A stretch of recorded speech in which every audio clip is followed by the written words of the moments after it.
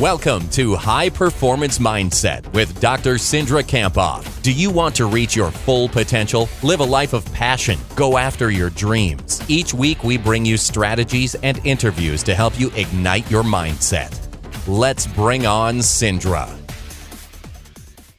Welcome to the High Performance Mindset Podcast. This is your host, Dr. Cindra Kamphoff, certified mental performance coach and keynote speaker.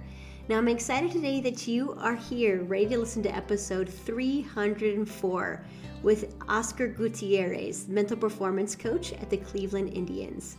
Now, if you know that mindset is essential to your success, then you're in the right place, because every week we explore topics related to mindset to help you be your best more consistently. In today's episode, I interview Oscar Gutierrez. So the Colombian native is a mental performance coach at the Cleveland Indians, where he assists players, coaches, and other staff members. His focus is on the development and integration of programs and services that enhance performance as well as mental and emotional growth. So Oscar's responsibilities, as you'll hear in this interview, include the design and implementation of programs that facilitate the acculturation process of Spanish-speaking players.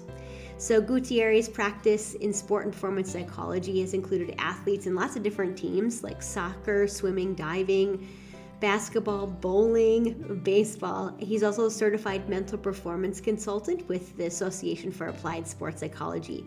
And he got his bachelor's degree from Florida Atlantic University and his master's and doctoral degree from Florida State. Now, in this interview, Oscar and I talk about various things related to mental performance. We talk about his experience coming to the U.S. and moving to the United States. We talk about what athletes need as they transition from another country to the United States and then play here. What he does when someone doesn't buy into mindset training and how he handles that. I loved this part of the interview. We talk about 3 questions he used to guide his work, or he uses to guide his work, and I think that you're going to really love that part.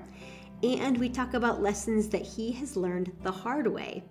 So if you enjoyed this episode, we would encourage you to head over to social media. You can find Oscar and I over there. On Twitter, for example, Oscar is at SportsPsychOG for Oscar Gutierrez, and I am at mentally_strong. So my favorite part of this interview was about the 3 questions that they use to guide their work.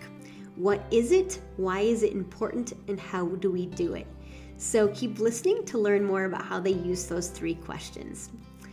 Have an outstanding week, my friends. Be mentally strong. And here is Oscar. Welcome, Oscar Gutierrez, to the podcast today. I am pumped to talk to you, Oscar, and it's going to be great just to chat with you about your work and to share with the audience a little bit more about what you do. So welcome to the High Performance Mindset Podcast.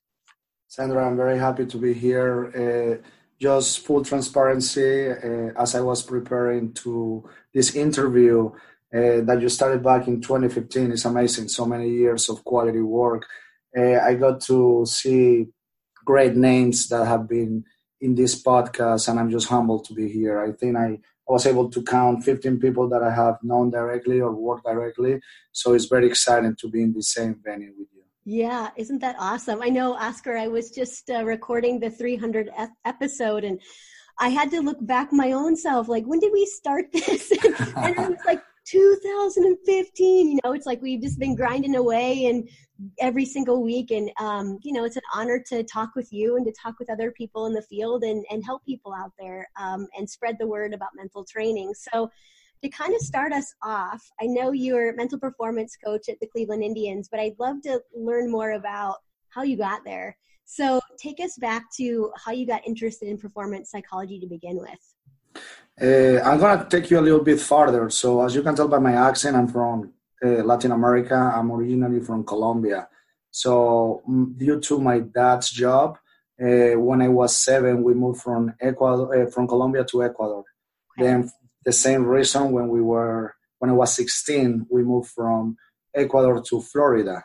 And this is very important now that I've been doing the job with the Cleveland Indians, and something that I want to talk later on is just, if you look at the athletes that we work with in baseball, a lot of them transition to the United States around the same age. So I had a really cool personal experience, what it meant to move from one country learn a language, learn a culture that I didn't know. So it was based on my racing and what I went through as a young teenager. So long story short, I went to a school at Florida Atlantic University. I did neuroscience and psychology, and I wanted to do family counseling or family therapy as I was doing my undergrad. In 2008, if I believe correctly, I went to an APA conference and I heard a workshop on mental skills training, and I was fascinated. I was like, Wow. at the time, I used to play high school tennis. I played some club level tennis, both at FAU and FSU. And I was like, wow, this makes a lot of sense why I'm not that good.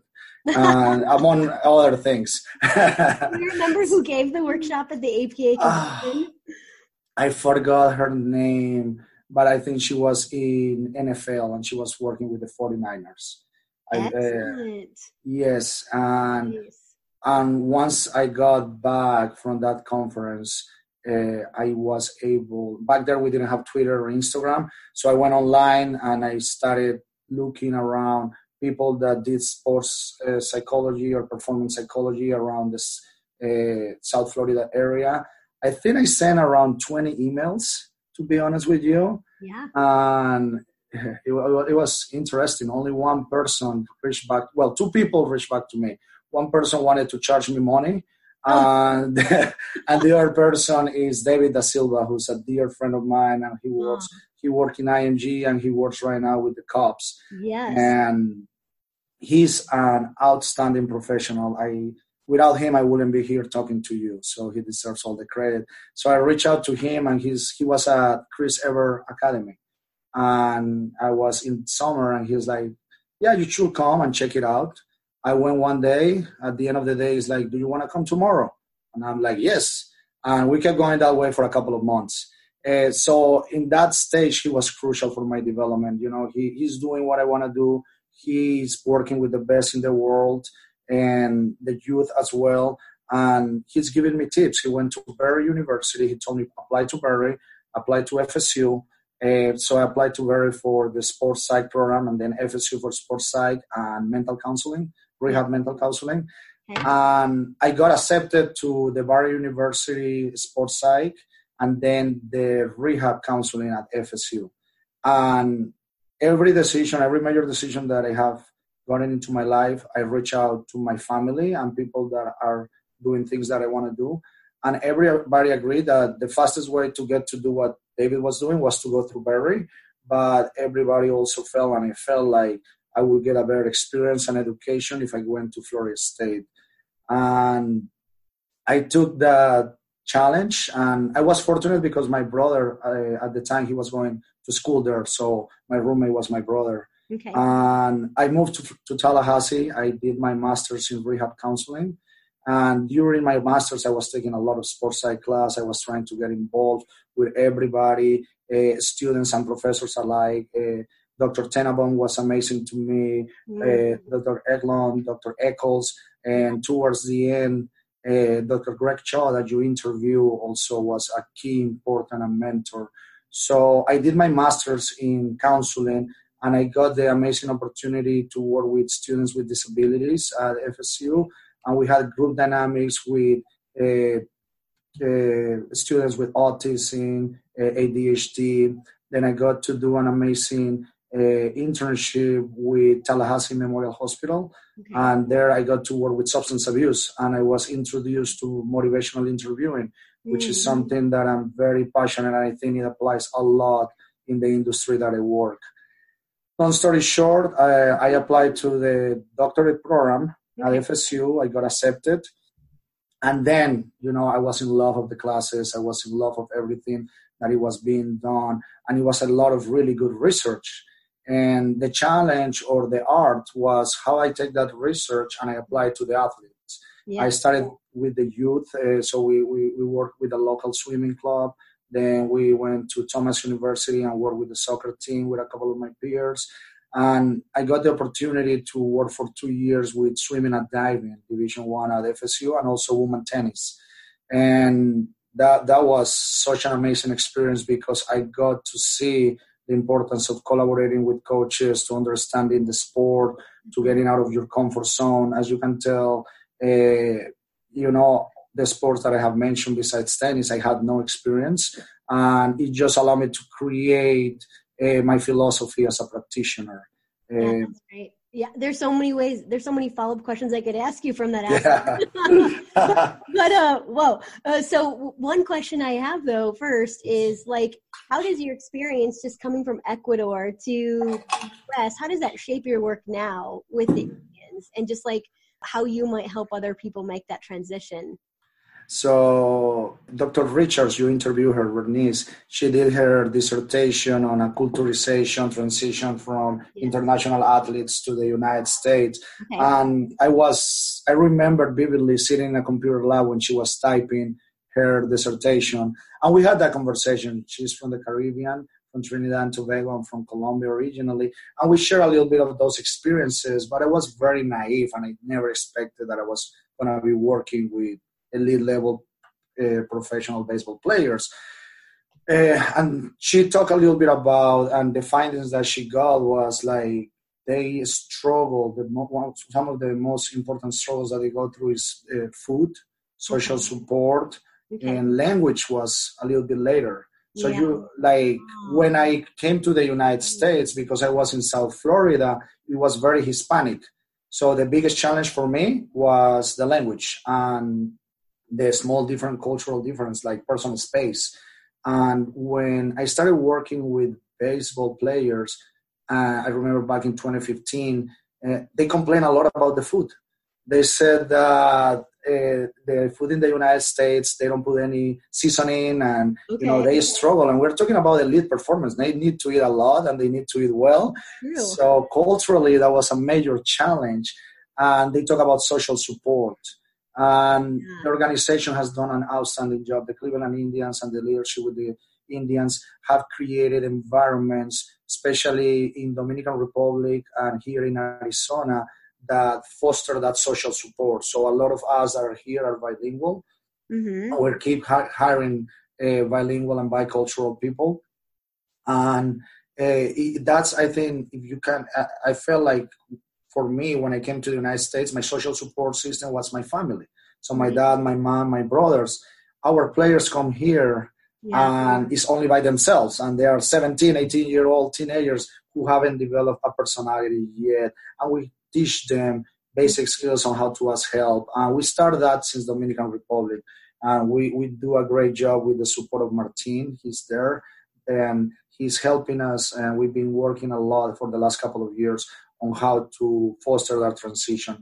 Last year, we hired a life skills coordinator, and she's also helping us with that. So once again, kudos to the organization, because they are really preaching what they want to do, but they are also applying it to the lower levels. And do you see that now when the players, transition and play baseball here and they grew up in a different country, is the social support more their team and their teammates, and then the staff like you or the life skills coordinator?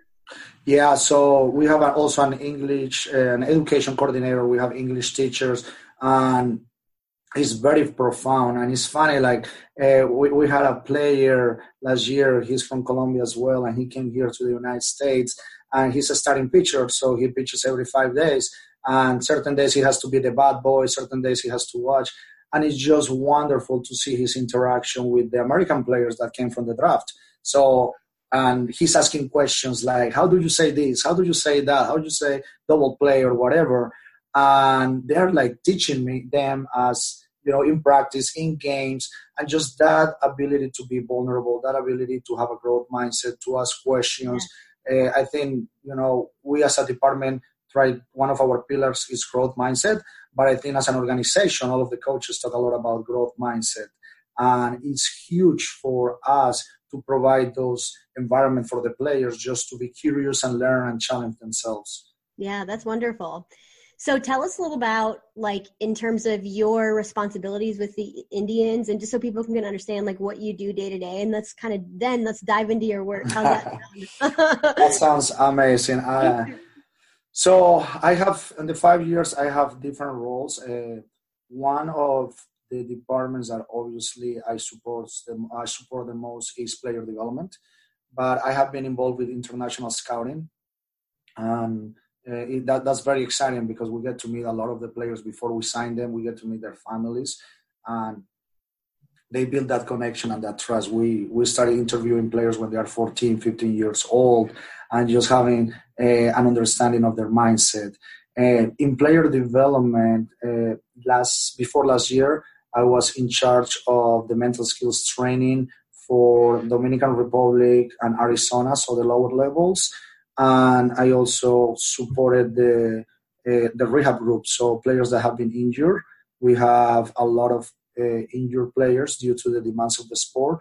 So we created content, and we developed content as a department to support them. And finally, I feel like a lot of what we do is also collaboration with coaches to support the goals of every player and also the front office. Yeah, excellent. So give us a little insight on what do you see the athletes that you work with struggle with? So many things. So I think one struggle that comes to my mind, a lot of these players, let's say, are their best in their city or their state or even their country before we sign them. And they have a way of learning, and then they come to us, and we love what they have, but we want to get them ready for the major leagues. So a lot of the challenges that they see is how do I learn the Indians way? How do we apply the concepts of growth mindset, routines, individual mechanics, and teamwork? How do we, as a young player, learn under those pillars? And that's a challenge. That's a challenge because some of them, because they are so good, their ego gets in the way. Yes. And some of them is just a cultural transition. Like, they struggle with the language, they struggle with the food, they struggle with the heat of Arizona. And it's just beautiful because every obstacle that they face, the majority of them, we try, and we are very good at providing support systems. And because we believe that there is not like a big way to do things, or like there is a general way, we believe in individualized training. So we create these kinds of social support and techniques that allow them to succeed. So that will be some of the most common ones. Obviously, adversity. Baseball is so long. It's a long season. So how do we continue pursuing and staying motivated, stay present in the present moment? So those are some of the obstacles or challenges that I've seen so far. Give us a little insight on when you see athletes struggle with their ego, how do you address that, or do you? Because I kind of see the same way, or the same thing generally in professional sport, that people aren't necessarily willing to learn because they don't necessarily are open to new ideas, and that gets in their way. They don't necessarily grow from a mental perspective, and then they don't thrive because their ego is in the way. What's your thoughts on that? So going back to my practice with substance abuse and substance use, there is a theory, the trans-theoretical model of stages of change. So there are 5 different stages, and it's been quite interesting to learn how this theory applies to practice. So you have pre-contemplation, contemplation, action, maintenance, and termination. And a lot of our younger players, they are between the pre-contemplation and contemplation stage. They know they want to get better. Okay. They know they need to get better routines. They need to have better discipline.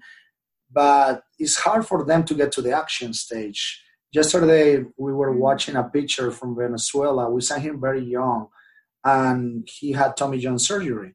And I was talking to the trainer about, how much he has evolved. Okay. In 2 years, he has grown so much. He was never a bad kid, but he was on his way. He wanted to do things his way. And in the last 7 to 10 months, he has been able to get to that action stage. He was able to say, you know what, this is the way to do things. This is how we're going to do it. Started with the way he cut his hair, the way he dressed, everything. And it's just a lot of patience with them, especially the younger guys. They're trying to find who they are, and a lot of that self-awareness and identity search is based, how do I handle my ego?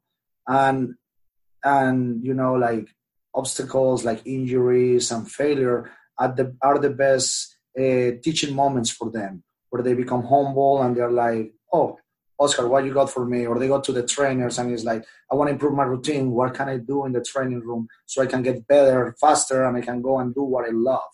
So I feel like those are some strategies that we have used. Yeah, that's good. And what do you think that athlete you were talking about? What was his transition from pre-contemplation, contemplation to action? Like, what happened for him?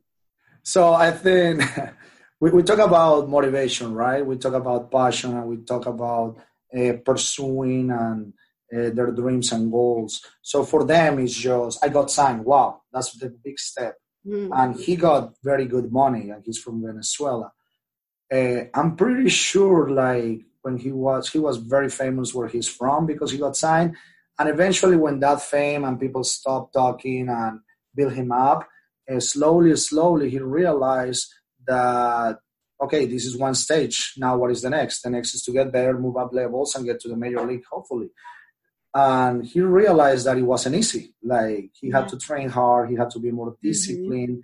And I feel like a lot of the things that he did, he was very open and vulnerable with us. And we did a lot of collaboration with the front office, with the medical department. And we set the basis for his growth and then let him grow as the time passed. And now he's just, the way he carries himself, the way he talks, the way he behaves, it seems like he finally found his purpose and knows how to access this support system to continue getting better. Nice. So what I'm hearing is that you were patient with him as he was growing and really moving to action. So Oscar, one of the questions I usually ask everybody on the podcast is to tell us about a time that they failed and what they learned from it. And I've been on this journey, Oscar, to embrace failure even more in my own life. I just posted yesterday a video on Instagram and Twitter about what if your goal this year was to try to fail? And what if the more you failed, it got you closer to your goal? And so that's what I'm trying to do, is embrace that in my own life. And when I say that out loud, it kind of even makes me a little, I have a hard time breathing, right? The idea is, just really embrace failure as a way to grow and learn and to get us closer to our dreams. And I'd love for you to tell us a story that didn't go so great for you and what you learned from it, just as a way for us to grow and learn and to learn more about you from a vulnerable side.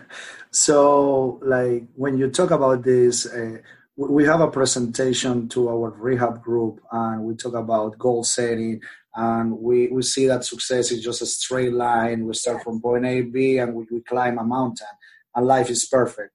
Reality, as you mentioned, is there is a lot of up and valleys. You go up and valleys and up and valleys. So as you were asking that question to me, I remember vividly when I was at FSU, I was working with the women's tennis team. Okay. And here I was working with a couple of players. One of them was an Asian, a student from Asia. And Asian culture is way different. And at the same time, I was working with another international student from another part of the world. So when I was with the Asian student athlete, I will talk for the majority of the session, and she will listen, she will take note, and everything was perfect and things were great. And I usually have those sessions because of my schedule at FSU. I had to get one after the other. And I was in that mode. And then I will go to the other international student and I will start talking. And I saw in her eyes that I kept losing her. And I feel like we had to go through many sessions until I realized, and I started asking my peers and the supervision at FSU and the work that Greg Shaw have done over there allows to become more self-aware and have conversation in a group. And I was like, I feel like we're not going anywhere. I have this Asian student and she's doing amazing, but I have this other international student and she's not doing so great. She's barely making my sessions. And I started talking to a couple of ladies that were in my program, and they gave me a very open feedback where they're like, Oscar, that's not, you got to be conscious that, the psyche of different countries is different. The way they interact with coaches is different. And you have to ask more open-ended questions and shut up. Isn't that what you should generally do? I like that. And we are so passionate about what we do. Yeah. I think everybody that listens to this podcast, they want to create change. They want to just go, and they have this formula about confidence, about motivation, about mindfulness, and we want to give this knowledge to the world. Right. And there is a beautiful thing about having open-ended questions. Yeah. And just being able to shut up, listen, and work on that. And it wasn't until I was, I had to leave my ego aside. I had to let my peers give me feedback. And then I was like, this makes sense. And the relationship improved slowly. But it was a great learning moment in my life. And I feel like all of us, we want to create change. And we got to go back and look at the stages of changes. And sometimes the athletes are not ready. Doesn't matter how much knowledge and strategies and resources we have, we need to pay attention to the people we're working with. And we need to understand their human experience. And we need to understand where they're coming from and their cultural biases so we can be able to get in the same page as they are.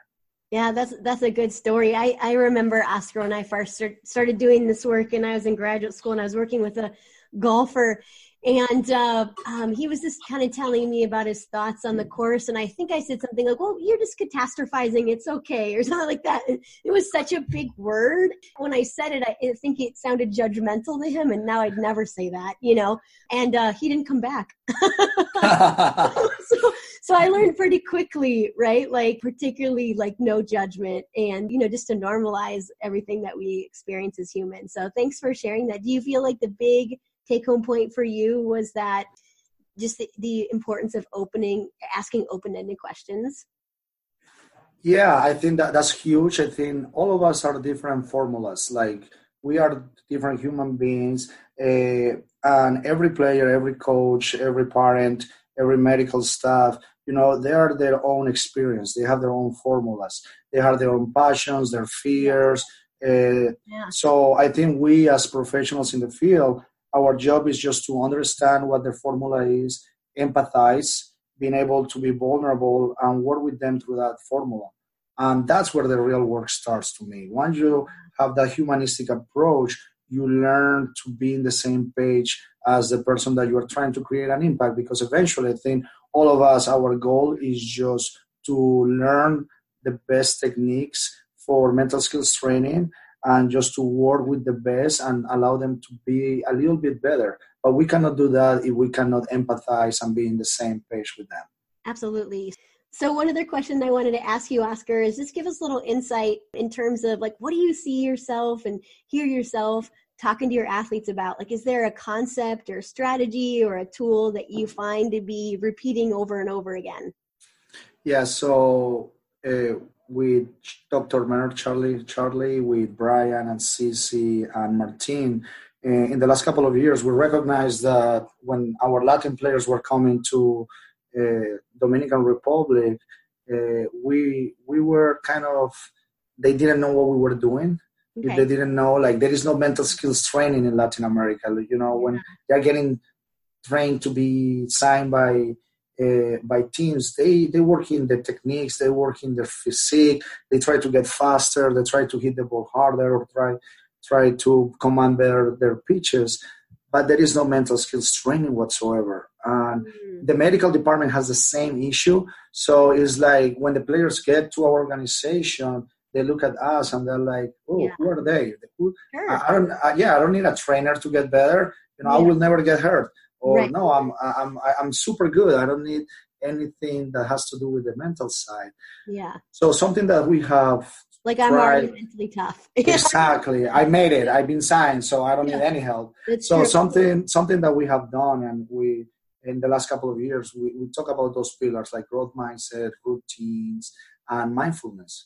And it's been very exciting the last year because of the support of the coaches and the organization, we had obviously workshops, psychoeducational workshops, where we talk to the players about what mindfulness is, the importance, the benefits, situations where you can recognize yourself being mindful, situations when you cannot. And we started a mindfulness practice every time after we introduce this topic. Every presentation that we ever had, and we only have presentations of 15 minutes because you can only get their attention for 15 minutes. The first 3 to 5 minutes is just mindful breathing.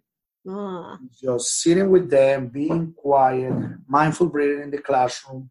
And some of them at the beginning were joking around. Some of them were just falling asleep. And as the sessions progressed, they were taking it more seriously. They were taking it more seriously. And the players were giving us feedback. I want to do this. What if we do that? Okay. And we had a program in the off-season last year where we transitioned that to the batting cages. And we got all the pitchers and position players, and we laid them because we have different groups working through their rotations. And one of the rotations was mindful breathing. We were outside, and there were more distractions, different than in the classroom. You know, you hear a major league player training and hitting the balls, then you hear merengue and salsa being played, and then you hear so many different distractions. And we did this, and we thought, okay, that was a great experience. Martina and I, we felt very confident. We talked to Charlie, Brian, and Cici, and we were like, oh, this is awesome. I think we did something impressive. At the end of the year, we got to meet with the majority of our players one-on-one. We want to evaluate what worked, what didn't work.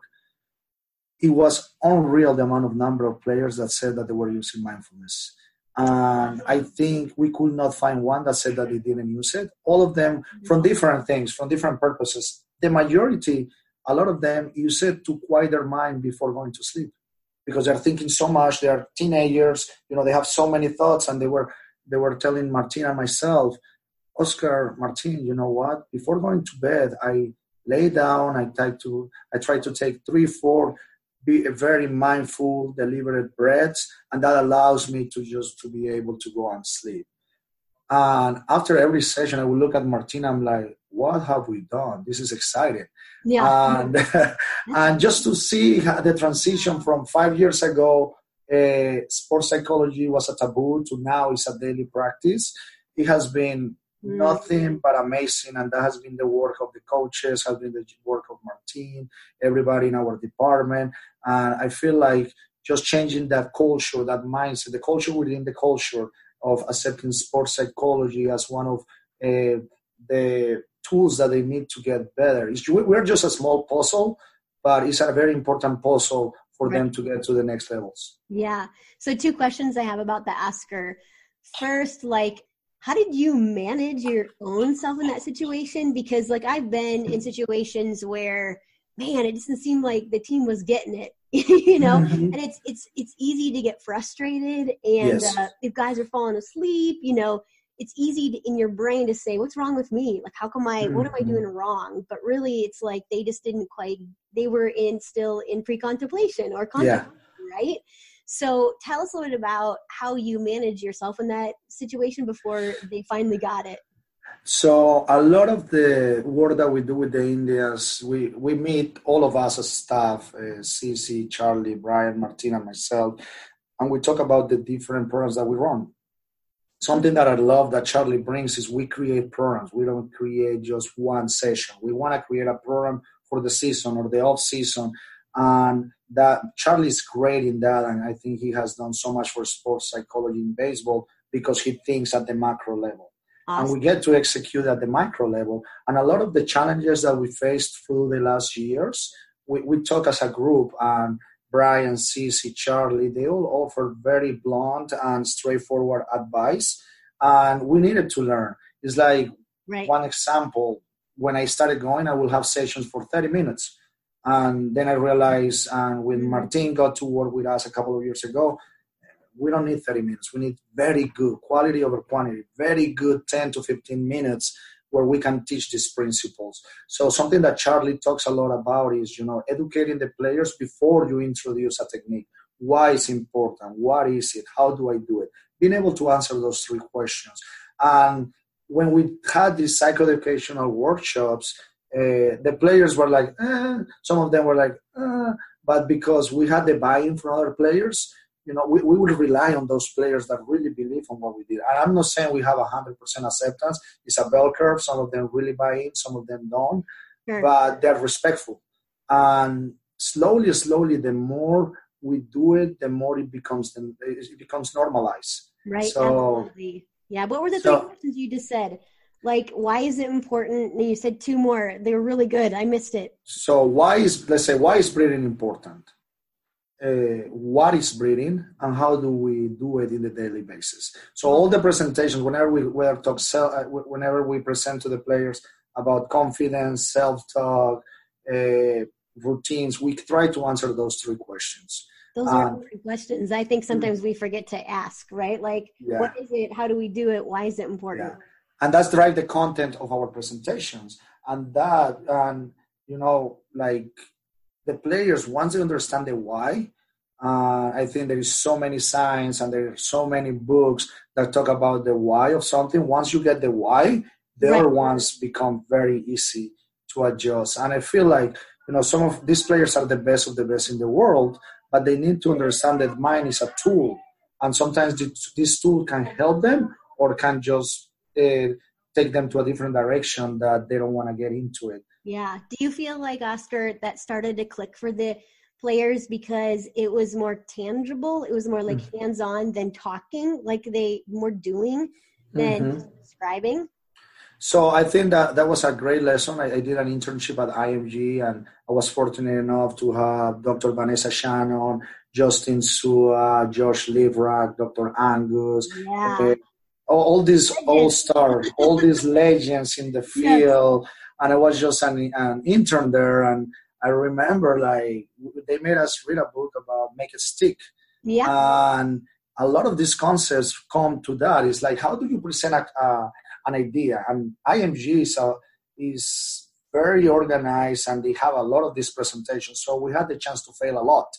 And we will have these presentations, and we will have to create the content. And I remember, like, my first week, you have Justin Sua, who has an approach of teaching, and then you have Josh Livrak, which is very energetic, very passionate, and he just has a way to get everybody engaged. And Vanessa told me, it's like, you cannot be either Justin or Josh. You have to find your own identity, and as you create content and you create these techniques, make sure that you are staying true to who you are. So I agree with you, and a lot of it has to be applied. So a lot of it has to be engaged, because these were young kids. We're talking about 9, 10, 11-year-old campers who are in the summer there. We had to learn to get them engaged, give them content, give them ideas, but still make it fun for everybody. Yeah, awesome.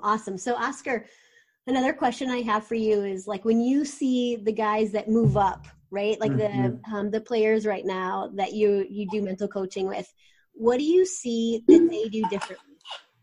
Or maybe another way to ask that same question is, what do you see the best of the best do differently from a mental perspective? So Dr. Erickson, he wrote a book on deliberate practice. And I'm not because he's from FSU, but I'm a big believer about it. And I had the chance to see him live, and he's a great researcher and a great speaker. And when you talk about deliberate practice and you talk about, having a specific goal, having intense focus, getting feedback, and getting out of your comfort zone. So if at the younger levels, we call this mental discipline. We call this having a routine. So we have seen some of the most amazing, talented players, pitchers that can throw the ball 100 miles an hour, but they don't move up levels, and we end up releasing them because they lack these routines, this mental discipline, this ability to keep doing the same every day for many years, to practice deliberately, so they get 1% better after a big chunk of time. So for me, and what I have been able to see, and I think as an organization, when the director of player development would call me and ask me, Oscar, we want to move this player from rookie level to low A. The first question he will ask me is, how are how are his routines. Mm. And we got to be very transparent. And without really good routines, especially because in Arizona we have everything. They have everything here. And they come here, they have food, they have gym, they have everything. When you go on the road and you move up levels, you don't have the same food. You have access to McDonald's, you have access to Burger King, you don't have a gym. So it has to come from you. And if you don't have that discipline, if you don't believe in that deliberate practice, that idea of getting 1% better every day, yeah, that's where they fail. Because baseball is such a grind. It's 140 games, and it's now the new way of doing baseball is we used to have the season, and that would have been it. Look, it's January, and we're working here, and we are not the only organization that is working in the middle of January, and we are making these periods of time longer. So for a 16-year kid to understand the importance of mental discipline and having routines, that's one of the biggest obstacles to come out of the lower levels. Yeah, excellent, excellent. Well, Oscar, as we wrap up today's interview, first of all, thank you so much for bringing it, just for sharing a little insight in terms of what you do. And here are the things that I got from today's interview. I really liked this idea and our conversation about using the trans-theoretical model to understand where athletes and people might be in terms of embracing mindset training or mental training. I loved the story about when you actually taught more how to do the mindfulness, that the athletes really liked that. I think that's really applicable for everybody who's listening, who might not even work in sport, but just, the importance of like doing instead of just telling. And I also appreciate what you talked about, like when athletes move from different countries, the importance of social support. And at the end about the three things to answer, how do you do it? What is it? And why is it important? So, Oscar, 2 questions as we wrap up. First, tell us a little bit how people can reach out to you if they are interested in learning more about you or if they'd like to connect with you in any way. So my work email is O as Oscar, O Gutierrez, GUTIERREZ @Indians.com. And also on Twitter, Sports Psych OG.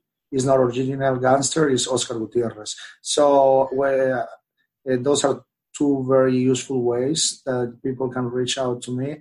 I try and I make an effort to tweet to some frequency. I cannot keep up with you. You are elite at this level, Sandra. But a lot of my tweets are in Spanish because I feel like I'm talking to a lot of the people who are in the industry, and since 2015 to now, we have exploded. There is a lot of bilingual, bicultural mental skills performance coaches. There is a major need for teaching the evidence-based sports psychology in Spanish. There is a lack of content. There is a lack of information. I would love for somebody like you with your skill set to do this kind of podcast and provide such amazing content in Spanish. I think the whole industry needs awesome. It. Oh, that would be awesome. Phenomenal. So challenge for anybody who's listening who could do that. Excellent. What final piece of advice or thoughts do you have for people who are listening? I think like we talk a lot about obstacles and challenges. I feel like we as mental performance coaches, we need to challenge ourselves. We need to read, we need to learn, we need to listen, podcasts, we need to constantly grow. And whatever we preach to our athletes, we got to do it. I think when we talk about mindfulness, and this is something that I learned the last year, Headspace has a mindfulness version in Spanish. So if you are trying to learn Spanish or you are trying to work, what better option than use like such a proven and a very good app like Headspace. I'm not getting any money to advertise this, so do not worry about it. So use those resources to get better practice and challenge yourself. Like, we demand the athletes to be mindful for 1 minute a day. Let's do it ourselves. We ask the athletes to have goal-setting skills, do it ourselves. Like, this is New Year's. My New Year resolution was to be in your podcast, and here I am. So I'm done for the year. There we go. Boom. Well, that is pretty awesome. I'm glad that you were on today. I'm grateful for your insight. And, Oscar, I went and saw Tony Robbins last month speak in Florida, and I heard him say something, and he said, "You're either growing or you're dying." And I was like, ooh, that's harsh. And I was like, well, isn't that true? Because there are times in my life where I felt like I was just stagnant. I really wasn't growing because I wasn't learning. I wasn't fueling myself with things like this. So good message at the end. So thank you so much for bringing it today, Oscar. Kendra, thank you for your passion and your commitment to our field. And it has been an honor to be with you today. Thank you. I'm so grateful that you were here. Thank you for listening to High Performance Mindset. If you like today's podcast, make a comment, share it with a friend, and join the conversation on Twitter at mentally_strong. For more inspiration and to receive Cindra's free weekly videos, check out drsindra.com.